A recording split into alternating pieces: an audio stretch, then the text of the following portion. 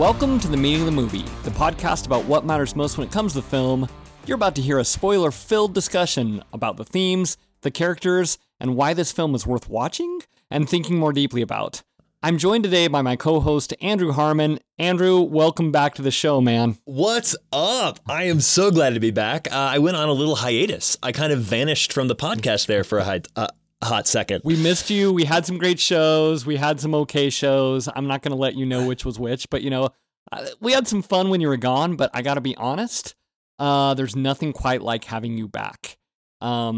Oh, well, that is heartwarming to say the least. I was a little bummed when I looked at the schedule and realized one of my first weeks off, you're doing The Empire Strikes Back. I was like, oh man, that's way to get me to come back quick when you start doing the great movies. I know. I was just like, okay, I'm going to put it on the list and talk about it. We could do an Empire Strikes Back rerun, we could run it back, and you and I could just talk about it because I love that movie so much that I could do every other. You know those like stunt podcasts where they talk about a movie every minute? They're like, hey, we're going to talk about minute 35 of Empire Strikes Back and do a whole episode about it. I could do that. That is tragically tedious. I hope this podcast never becomes that. It won't. If you haven't listened to the Empire Strikes Back episode, it was a lot of fun. We also talked about Succession, which is going into its fourth season, and we've talked about different movies, but I wanted to talk today about Nope. Because it's interesting. We did this with the menu as well, but right now, if you Google the meaning of the movie and then the next movie that comes up, the very first search is Nope, which means so many people have questions about this movie, and I was just curious to talk about it. And normally when we talk about a movie, it's like the meaning of the movie, period. Today it's going to be the meaning of the movie. Like, it's a little bit like more questionable because normally I feel like I come out hot. I know what this movie's about. I know what it's trying to say. I've watched this movie twice preparing for this episode, and I felt more confused actually the second time. Like, each time I watch it, I get a little bit more confused. Yeah. And I'm curious for you, like, does this movie work? Does it not work? Why or why not? Where you land on with this? I'm going to say I don't think this movie really works. I was real excited to see it when I saw it. I saw it in theaters back when it came out. I'm a big fan of Get Out, as a lot of people are. I thought Us was really interesting. Obviously, it's not the masterpiece that Get Out was, but it certainly felt like, oh, this is still a really interesting film. So I was really sort of on the Jordan Peele train. And I walked out of Nope being perfectly willing to never talk about it again. So the fact that we're sitting here talking about it almost a year later, I'm like, oh, I didn't picture this would ever happen to me. Yeah, I really watched this movie and thought it's got everything going for it. Like, I think the performances are really strong. Especially Daniel Kaluuya, who I'll talk about later, but I think he's phenomenal in this. He's also in Get Out. I think the cinematography is breathtaking. Like, I love how this movie's shot. It's very Spielberg-y meets, I don't even know what else Jordan Peele. Like, he's got his own vocal thing, and I think there's a strong vision, like the colors and the lights and the Western landscape. Like, this movie is so fun to watch, and frame by frame, I think it's one of the best shot movies of last year. Acting's great. I think the writing is really smart. Like, the dialogue's fun. The characters are well drawn. And then it just kind of like all falls apart. And I have to say, like, I watch a lot of sports as well as like watching a lot of movies. And here's something that happens with sports is you have these amazing teams where everyone comes together. You have like all the great players. They're having this awesome run, like deep into the playoffs. And then they have one game where everything just kind of like falls apart. And the team is kind of like shameful and like forgotten. And I feel like Nope is like the movie version of that. Like, this should have been a championship team. This should have been a great film. And it's kind of a mess and forgettable. And I'm just so curious of why. Yeah. My hope with this film is that this is not the herald of Jordan Peele becoming the next M. Night Shyamalan. Because that is a little bit where I feel like he's at the moment, which is first film out of the gate is a horror masterpiece. right? Like Get Out and The Sixth Sense are like, you know, they're perfect. They're just absolutely great rookie out of the gate, perfect movies. They win Oscars, Yes. great movies. And then the follow-ups to both of those would be M. Night has Unbreakable, and then Jordan Peele has Us, which are both very well-received movies. Not as good as the first, but people are like, it's real good. It was like, this guy's a smart filmmaker, love what he's doing, love to see what he does next. And then we enter into Nope and Signs territory, which are very, like, people are split on whether or not they're good movies. And it's sort of like one of the things I feel about Shyamalan is that he had a lot of something to say out of the gate. It had a lot of like talent in the gun and then just kind of ran out. And I don't know that for me, Nope, this is me like hopefully not heralding the future, but I'm like, does Jordan Peele have enough in the tank to sustain what he came out of the gate with? Or is he kind of out of ideas and he had one really great idea? Shyamalan, the big thing that went wrong with him is The Sixth Sense has such a great twist. One of the like maybe 2 or 3 most famous twist endings of all time. It was so shocking. It was like I remember when it came out. It's like avoid spoilers at all costs. Like just go see it. And I didn't know the twist, and in the movie theater, jaw dropped. Like I could not believe it was a magic trick. And then what happened was he kind of became trapped with that. Unbreakable has a similar ending in the sense that it like, oh, what you thought you were watching is actually something different and everything's on its head. And then Signs kind of tries to have a twist. I don't even know if I'd say twist, just like more of a Deus Machina that's just like, okay, it's pretty horrible. But Shyamalan always felt trapped by this twist.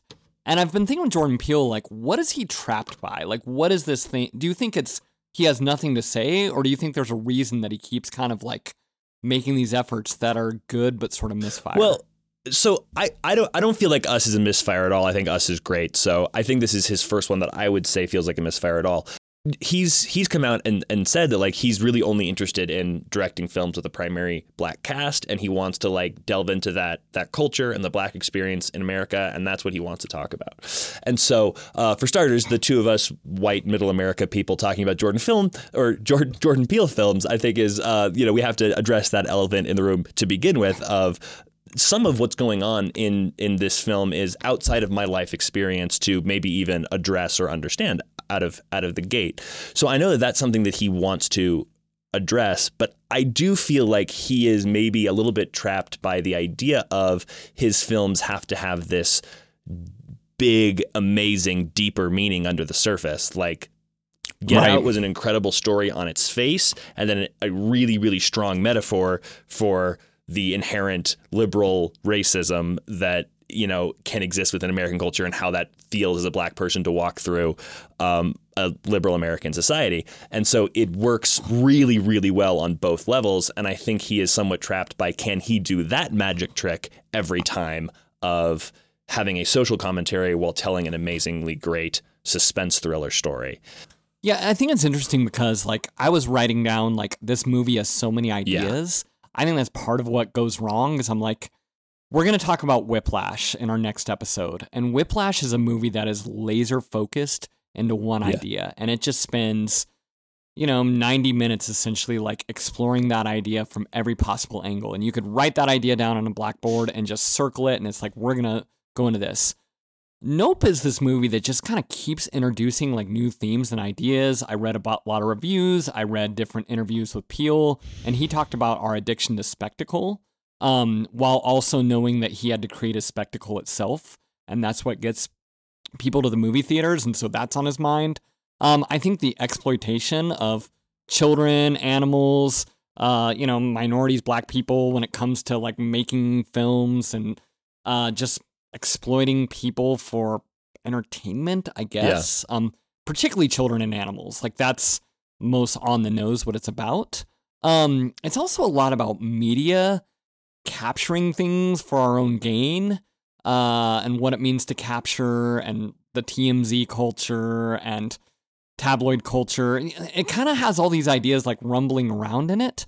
It's like idea soup, it just like throws these ideas out and then it doesn't quite like land them or pay them off, or I'm literally not sure what he's trying to say about any of these subjects. Yeah. And I think for me, sometimes I'm watching a movie and the story is so great. At the end of it, I go like, oh, is there a deeper meaning there? Like when we talked about Indiana Jones, I remember John Boland on that episode, he says like, does it have to be about anything else or is it just a great story? Right? Like, are we doing a lot of work to try to dig under the skin of this thing and find like the bigger meaning of Indiana Jones? Or is it just a fun movie about a guy who's looking for treasure?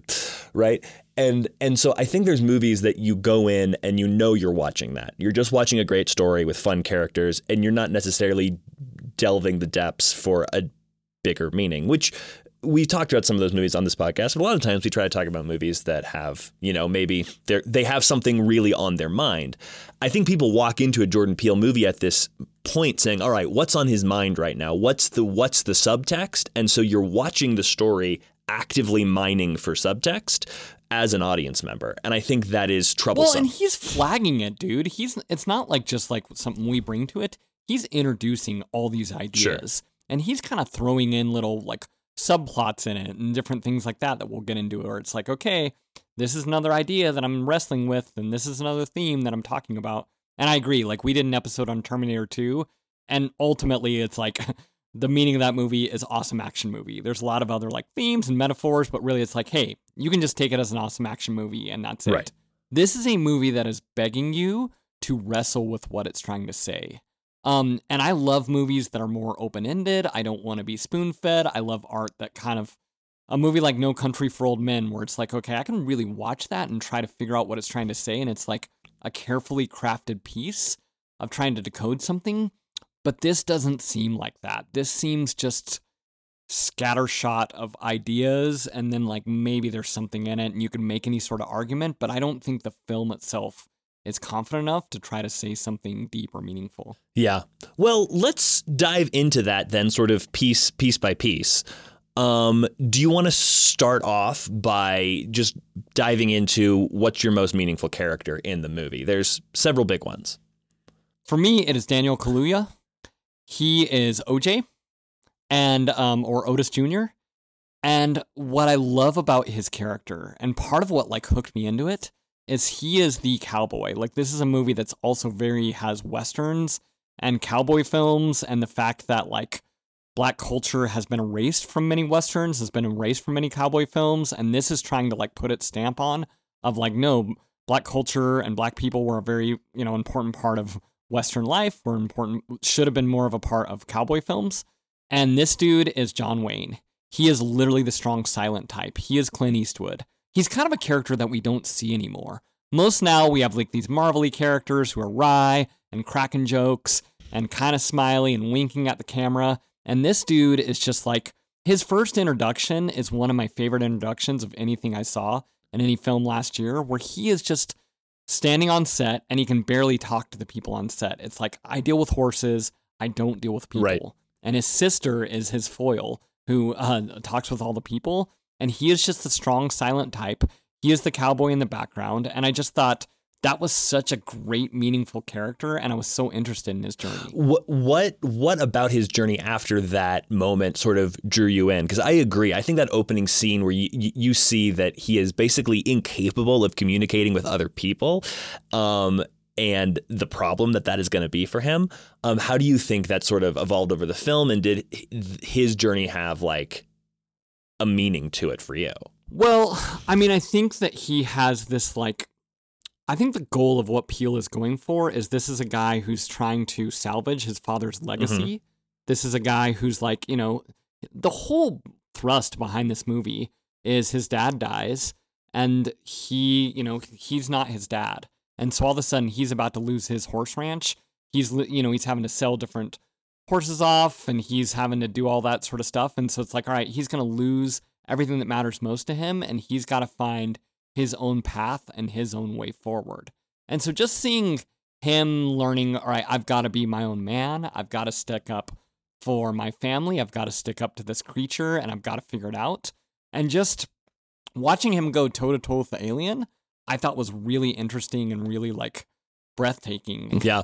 I think he is a really interesting character. I struggled with him a little bit because I found him so closed off and being the protagonist. We've talked about this in movies before, that like I really need to like be in love with the protagonist in order for me to stay connected to the movie.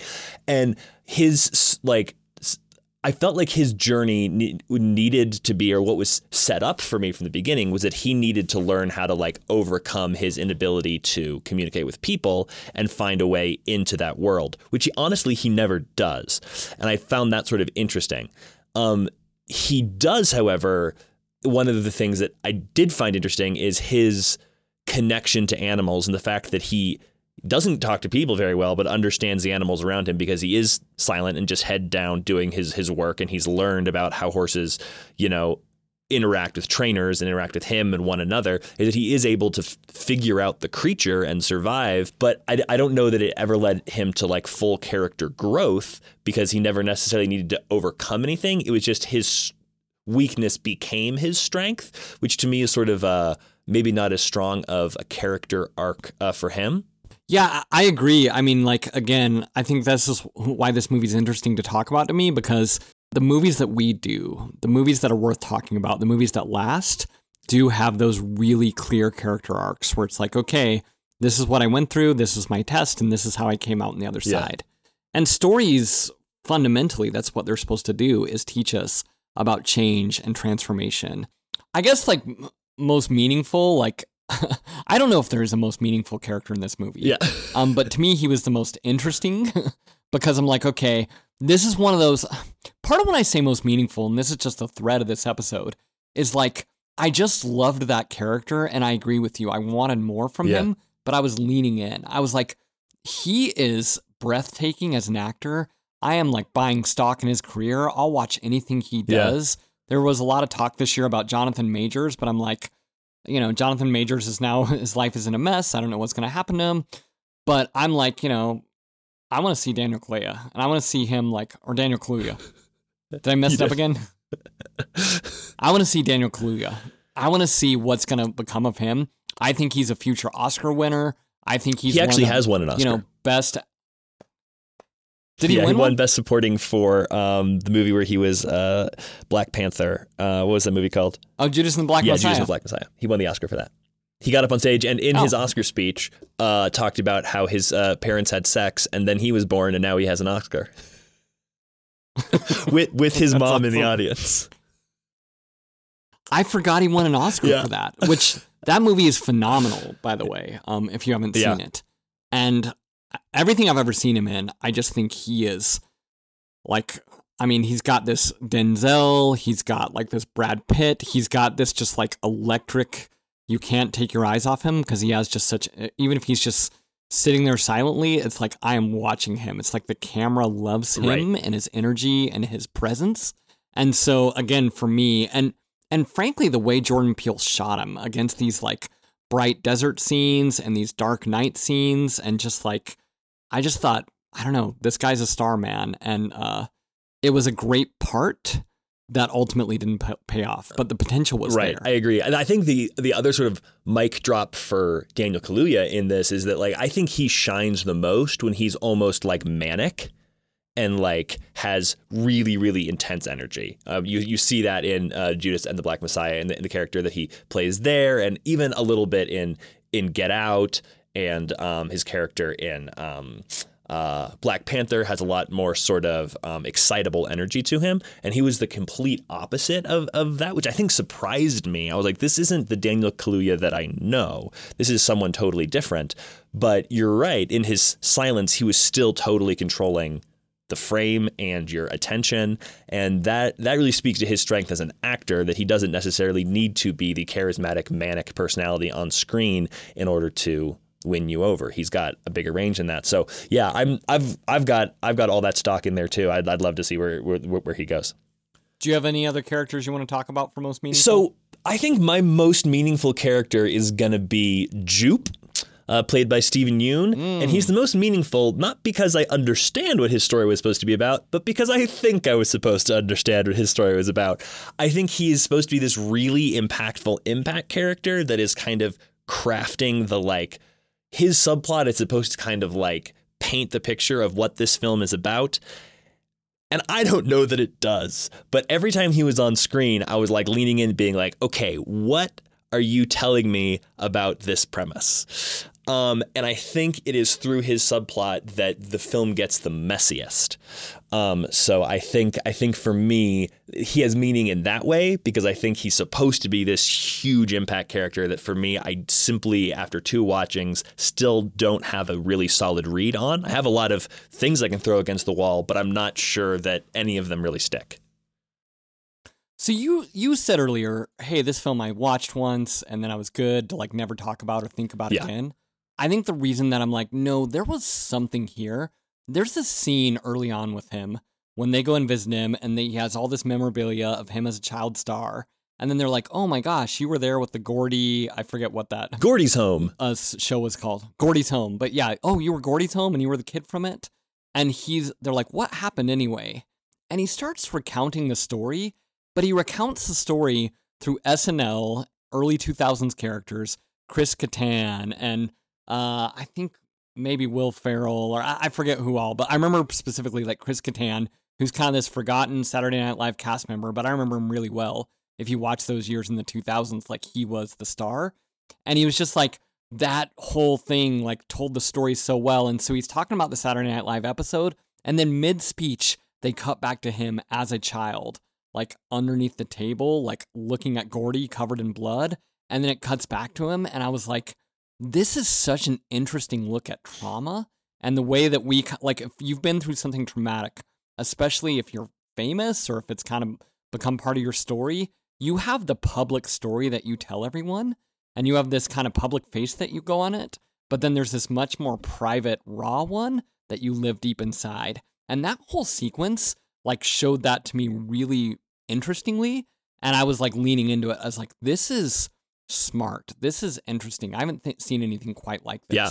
And I think to me, that was the thing that pointed me towards what I felt like the movie was trying to get at the most. So I'm going to drop my meaning of the movie here in the podcast. And I think this movie is really interested in the idea of how Hollywood and the entertainment industry exploits everything and everyone, especially those who don't have the voices to stand up for themselves. So like you said at the top of this, children, animals, and oftentimes minorities, and how people are willing to sort of do whatever for the last scraps at the table just to sort of be in it.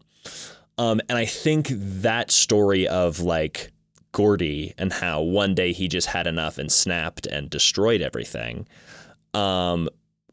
is maybe the most clear picture of that idea of exploitation and what that looks like. And then the idea that this kid who went through all that then turns around and basically exploits his childhood career as an adult. He's basically exploiting himself in his own theme park.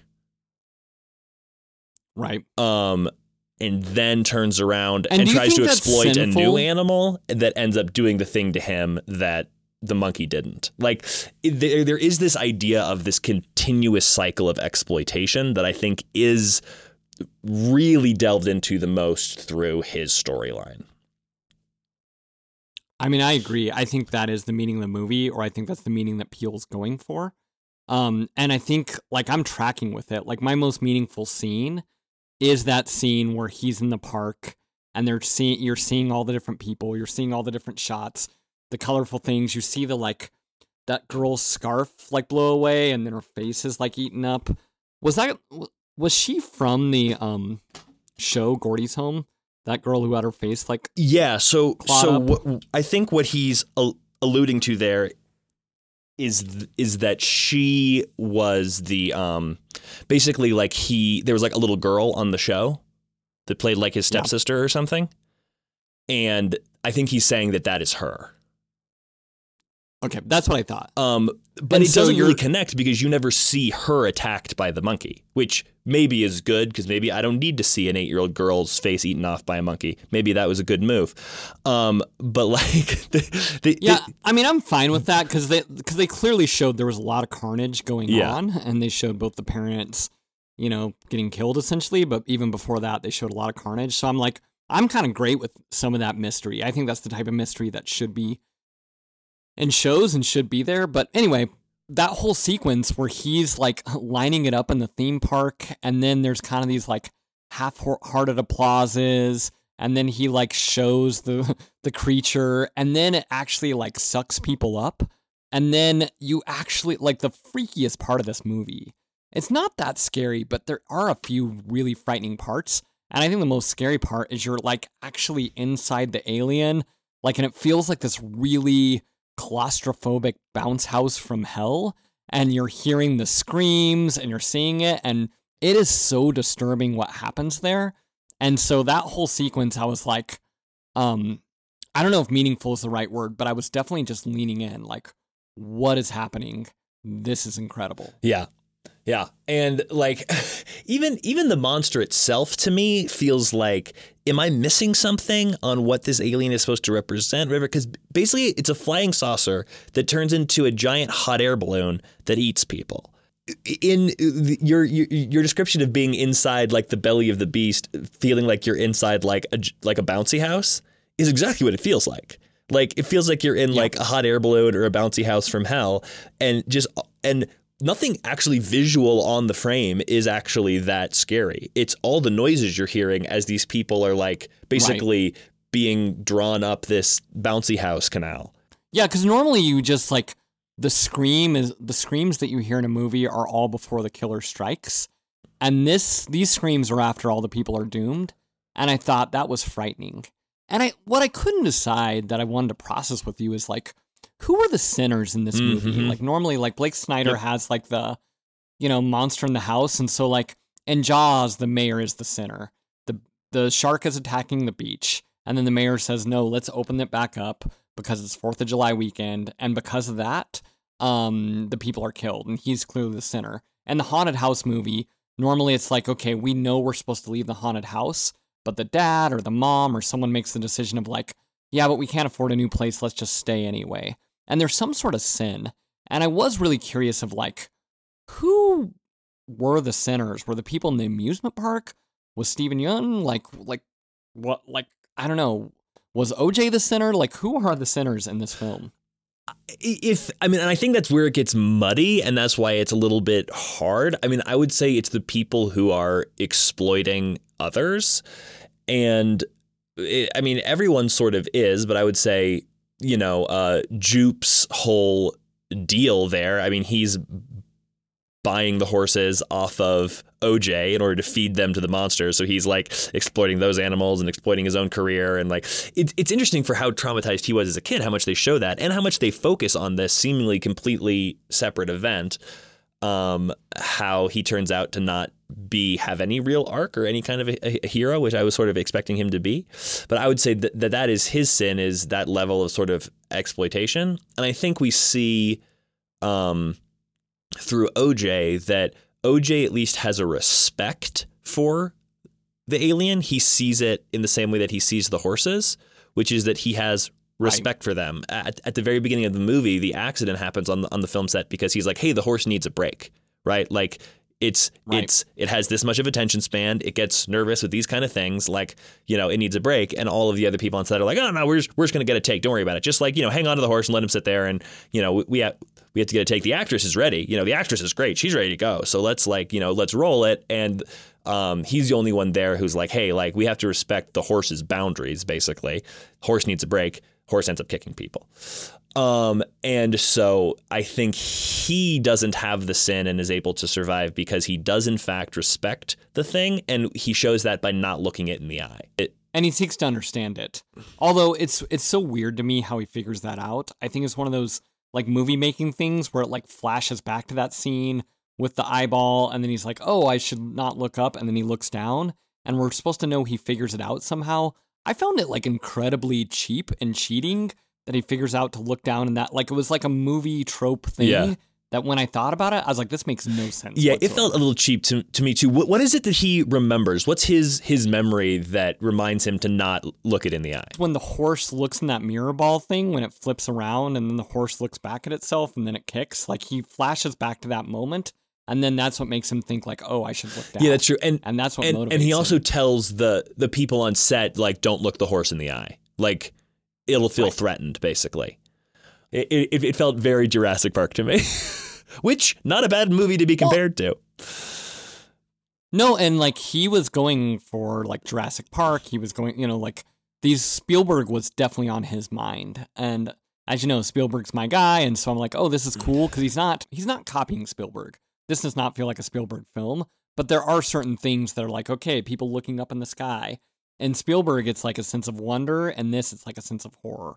That is really interesting of how they invert that idea of something that should be wondrous is actually terrifying. And honestly, like the alien's final like hot air balloon form is actually quite wondrous. Like it's almost beautiful. Right. Yeah, and also, why does it turn into that? I felt like it was supposed to have some kind of meaning to me. I remember the first time I saw it and I was like, oh, it's not a flying saucer anymore. It's a weird hot air balloon, spaceship balloon animal. I'm supposed to get something out of this. And I remember sitting there in the theater being like, I don't get anything out of this. Yeah, I don't know why it's happening. I don't know what it means. I want to get to that in a moment. But like, do you have any other like least meaningful scene that you want to talk about? Like, before I kind of tee off on least meaningful scene? So I think my least meaningful scene probably is maybe my favorite scene in the movie from a horror perspective. I think the least meaningful scene is probably the one where he goes into the corral because all the lights are on and the little alien kids are in there. Yes. Like it ends up being this weird thing of like, oh, the kids from down the street are like screwing with us or whatever. It's just like, but it to me, that was the scariest scene in the entire movie because of how it's shot. If you're looking down into the dark, you're waiting for something to come out from behind the corner. And I remember like watching it and being like, is that dark shadow form a thing or is it a box? And I can't tell. I'm just staring at it. And then suddenly it stands up and it felt like, when you wake up in the middle of the night and your hoodie's hanging in the corner and you think it's a man standing there. Like I remember in the theater being like having the exact same reaction, which was like, nope. Yeah, I just think it's another one of those scenes that show, like I said before, how talented Peele is, how talented, the cinematography, the mood, the score. It's like everything is working together in this movie. Like this movie should be great. This movie should have been on my top 5 films of the year. And that scene is more proof of it. I was terrified in that scene, and I was like, it feels true. I agree. Of like, if you've ever woken up in the middle of the night and you've seen something, and you're like, someone's in my house. No, you're being stupid. And that, like, you can hear his internal dialogue as he's sitting there, and that I think that's so good. What is your like least meaningful scene, or like where does the film fall apart for you? So for me, like, I would defend this film. We would probably be debating about it, and I would say, no, you're wrong. This is a really great film. All the way after, like, the alien goes, eats the people up, spits them out in the house. I mean, it's really gross and foul, but it's really interesting. I think there's a lot of thematic things that are going on there. But the movie is called Nope. And the reason the movie is called Nope is because of the idea of, like, this may be too, I don't know, broad or obvious, but, like, in most horror movies, the white people do something really stupid, like they run back into the house, they run upstairs, they go after the monster when it's so clear they should not be doing it. And what's part of like the fun and funniness of this title is these characters are like, nope, like I'm not going to do this. I'm not going to go after this monster. Yep. I'm not going to keep running. I'm not going to do the stupid thing. Like that's part of the fun of what the title is. And so they escape from this whole horrific ordeal. Like that blood scene and that sort of stuff is so horrific. And then they go and have a fish sandwich and they're like, okay, we can capture this and we can go right back home and do it. And I think to me that gets back to kind of like the character motivations of everything. I feel like the main character motivations for our like core family was this idea of not being marginalized, right? The idea that, and it gets back to this idea of like family legacy and it feeling like that should be super important, but then it like kind of didn't. It felt completely sidelined by the end of the movie. I think that's where it falls apart for me because their motivation wasn't this like Western, we're going to defend our land, this is our father's farm, we've got to save it. The motivation was we can capture this thing on film and make some coin. And but making the money was to save the farm. It was a little Goonies in that. But I feel like that gets lost. That's actually a good example. I feel like that gets lost a little bit in Keke Palmer's character. because it seems like she doesn't want to have any, like her thing is she's trying to break away from the family business a little bit. Right. And so her motivation within that really is just to get famous through it. And because she's the stronger presence, I think that starts to kind of carry the day when it seems like the idea of the family coming together and even them coming together around their family legacy by the end, when she gets the picture, but then he survives. Like there is this idea of the culmination of their character arcs is coming together as a family, but like how does the picture actually get them there? Like, I had so many questions in the last third act of this film. Let's talk about them. One, I was wondering, okay, one question was this, like, why does this guy hang out in Agua Dulce? Like, I've actually been there. I've driven, like, Sarah and I, my wife and I used to drive through Agua Dulce all the time. It is in, like, the sticks of, like, north, kind of east of LA, and it's just out there. And I'm like, why does this creature, like, kind of keep coming back there and feeding there? Did not make sense to me. So they had an answer for that within the movie logic. It wasn't there until Stephen Yeun's like sideshow thing showed up, and that brought the creature because it brought the like something to feed on. But it seemed like it was feeding on horses, so maybe it was there to feed on the farm. Like I'm not completely sure. They didn't really answer it. To me, that didn't necessarily matter. Why is Godzilla where Godzilla is? He needs to be there for the movie. Like, that was a question I don't know that I had. For me, I'm like, it goes, it eats the people, and then it moves on. Like, if it needs to feed again, because their whole plot is based on that. Like, well, it's got to feed in another day or two. But I'm like, there's no one really left there. Like, if it needs to feed again, wouldn't it go somewhere else? Yeah. Like, it is a big flying saucer, and it can go everywhere. So that was just the beginning. That's fine. I truly didn't understand what their plan was to defeat it. Uh-huh. Like, how they actually thought they were going to battle this thing. Like, I was like, okay, we're going to go and like, I mean, they did the thing where like the electricity didn't work. And so they get the DP with like the kind of old time, this is a podcast so you can't see it, but I'm like rolling my hands like a, 1920s camera. It's like when you're playing charades and you do, this is a film. Yeah, exactly. This still like universal, sign for film. And so, yeah, he's like filming with that, but somehow they're going to like lure it out and then get a photo of it and then like feed it like a hot air balloon like cowboy thing, and that's what's going to kill it. Like, I just didn't understand like what their plan was to actually defeat it. I don't think they were ever trying to defeat it. I think they were trying to get a picture of it in order to like to be the first ones to get the great shot so that they got the credit. Okay, and then I didn't know why OJ had eyeballs on the back of his sweater when he's riding that horse, like through the field. Do you know why that is? Yeah, it's because if he's looking at the monster, if you look at the alien, right, it'll attack you. That's the whole thing. When he was like looking at the dirt, it's like the lamb's blood on the doorpost for Passover, right? If you look at the alien, it'll eat you. If you gaze up at the sky, it'll eat you. If you have respect for it and stare at the dirt and don't look at it, it won't. So he's trying to ride away. He knows he needs to ride away, but he needs to like a monarch butterfly. He needs to have eyes on the back of his head in order to tell the thing to chase him, because he's quote looking at it now.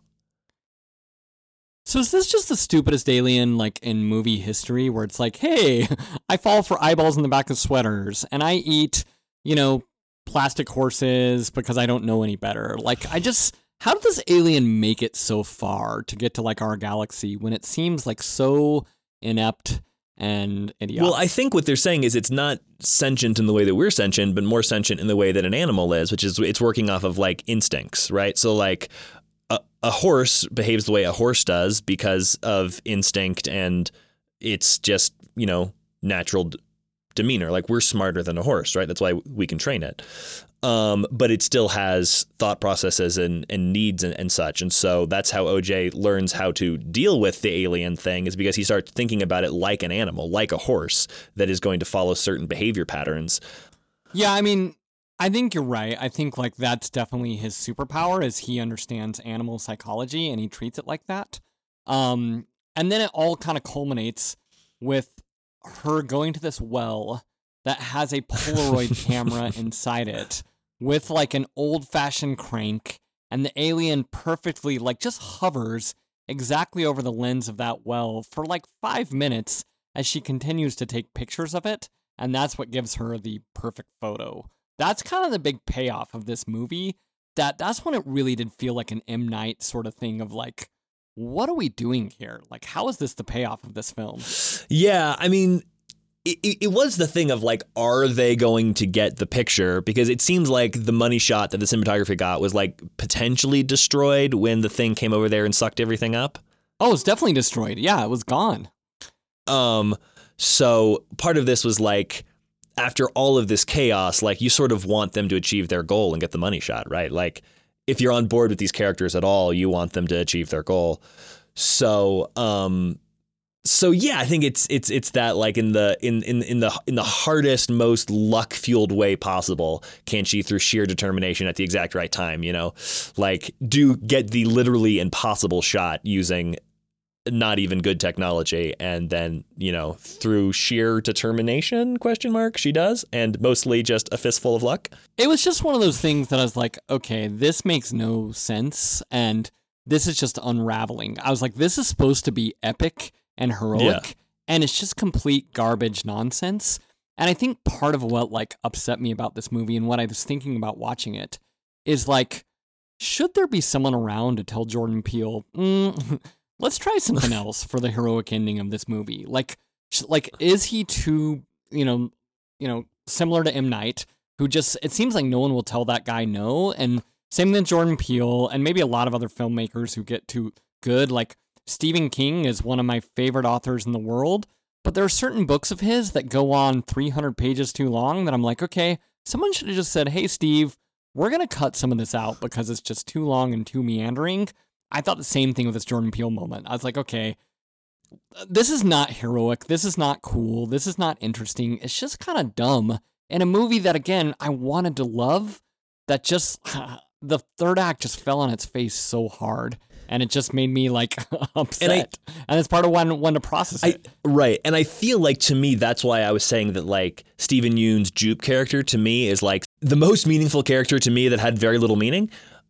Because going back to like the ranch at like the Dude Ranch, Stephen Yeun's like, you know, whatever they called it, his little theme park at the end, and having the final showdown there was like, okay, there's like meaning to this being the like central point of tension, or this being the like inmost cave, right? Is this theme park, this, you know, temple to exploitation of a childhood role, or where they were feeding horses to the animal, or where like, I don't know, right? But like that subplot was such an important, like the very first shot of the movie is the Gordy's home, Stephen Yeun's character, Carnage, right? They're saying that this B plot is in fact not the B plot, but like the driving touchstone of the film, not the family, not the horse ranch, not saving the farm. It's this other thing. And I couldn't figure out why it was that much more important. Like I almost wish it didn't exist and we could have just spent all the time on the farm talking about this family and their legacy and their exploitation and them being pushed aside, and the idea of like their great grandfather being the first person ever to appear on film, and yet they're being ostracized and pushed out of the industry, right? Like that's so much, like, let's just live there. Let's have that movie. I don't know what's happening with this whole, it's not even a subplot. It's like a third of the movie of Stephen Yeun, Gordy's home. But that thing isn't even Gordy's home. It's his other previous like childhood thing of like young sheriff boy that we don't even see. So I'm like, what is happening over here? It's like a different movie. But I mean, I disagree, because I'm like, all the stuff with Gordy's home, like that flashback is one of the most frightening things I've seen in a long time, of like the monkey there and the shot and cutting to the kid and like the filmmaking and all that. I was like, this is breathtaking. This is why I was like, okay, there is something here. This dude is so good. The reason I hate like just crapping on this movie for an hour. I'm not really trying to do it.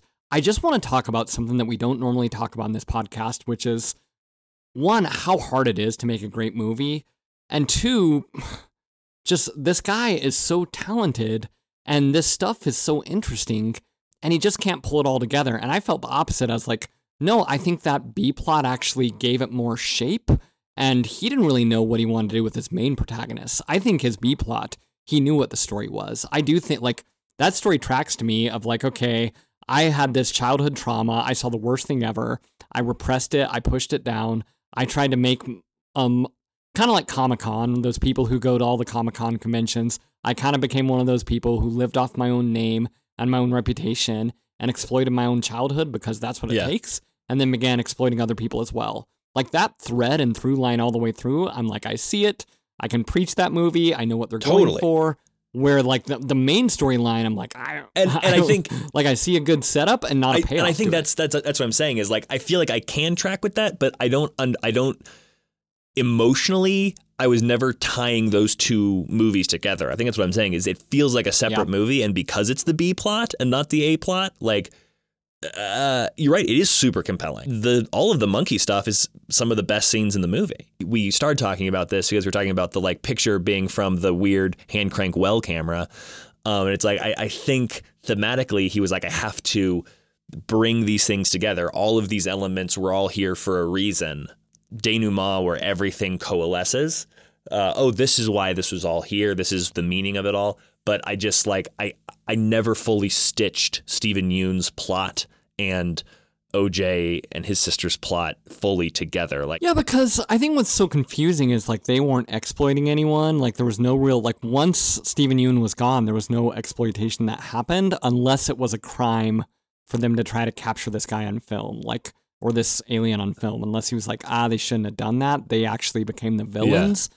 But I don't think that's what they were trying to say. I think the end of the movie is very heroic, and they're showing the dust settle, and he's sitting on the horse, all heroic, and she's like, yeah, and it's like this really emotional triumph. And so I think we're supposed to be like, they defeated something evil. I mean, I don't know. Again, like. to me, it was. We've talked an hour, and I'm like, meaning of the movie? Question mark? Like, I still don't know. Yeah, I mean, if we want to talk about the meaning of that moment, of like that final moment of the movie where he's sitting there on the horse and like the dust clears and she's like, yeah, like that is almost like this a similar shot even from like the end of Django Unchained, right? Where you've got Django on the horse and the love of his life walks out of the house and, you know, and is like looking at, that's the other way around. She's on the horse and he walks out of the house. Regardless, it's this kind of like two people in love in a Western. And that's not what this is because they're siblings, but it's this like relational like moment of two people being heroic. One of them's on a horse. Victory moment, and setting that against this backdrop of not like a love story, but of a sibling relationship. To me, that final moment was like, okay, they have gotten over their differences and they defeated something together. You can see from the very first scene of them together, they can't really work together without their dad. Yeah, I think that's really well said of like, that's what that moment's supposed to be. And like, if I would have tracked with other stuff, it would have worked. But again, like, I just think this is one of those things where this movie is so crammed full of ideas, but it's more crammed full of ideas than it is execution. And I think Us suffers from this as well, where like if you start really picking apart Us, which is another movie that I really, really like, and I think it's a much more superior film to this, but there's still things where it's like, how did the logic of this world work? Yeah. And what's going on here? And what's this actually trying to say? And I think that's my fear with Jordan Peele. And I'm rooting for this guy, man, and I'm rooting for him to make original movies. Like, I'm so excited that this is not based on IP. Totally. It's not based on something else. It's like, this is a fresh original take. This was one of my like most anticipated movies of last year, where I was like, okay, this is a fresh filmmaker, and I'm in. Like, I'm still, my headline from this is like, I'll go see any movie he makes because I think he's so talented. I do think he's smart. He has a lot to say. It's so, I mean, we haven't even talked about him as a comedian, which is like, he's one of this would be like Jim Carrey, you know, making these sort of films. Like, he is so funny and was just such a goofy, funny comedian who now is becoming Hitchcock.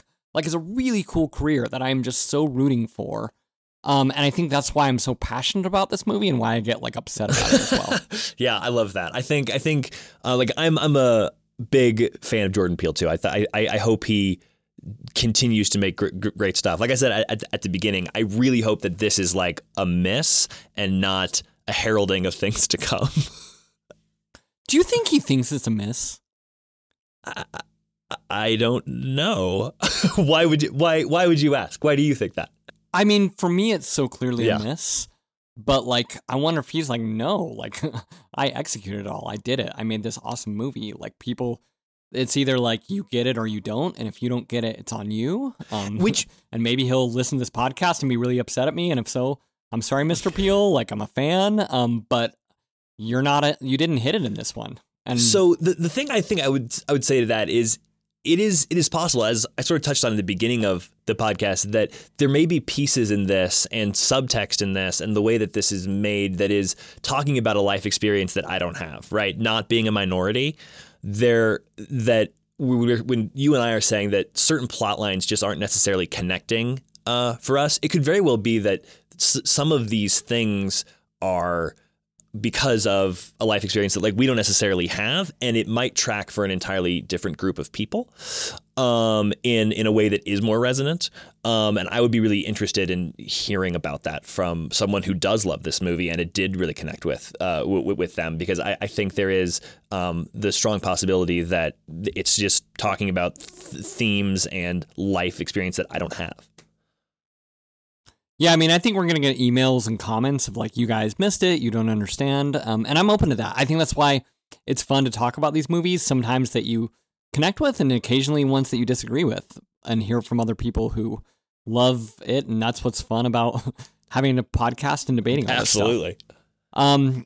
We're getting near the end of the episode. Do you have any final thoughts? Anything else you want to say? Closing argument on the meaning of this movie? Yeah, I think this movie has a ton on its mind, and I think it's just a mashed potato of a movie about exploitation and family legacy and our relationship with the media and fear and interpersonal relationships. And I think it has a billion things to say, and it needed to focus a little bit more on one of them.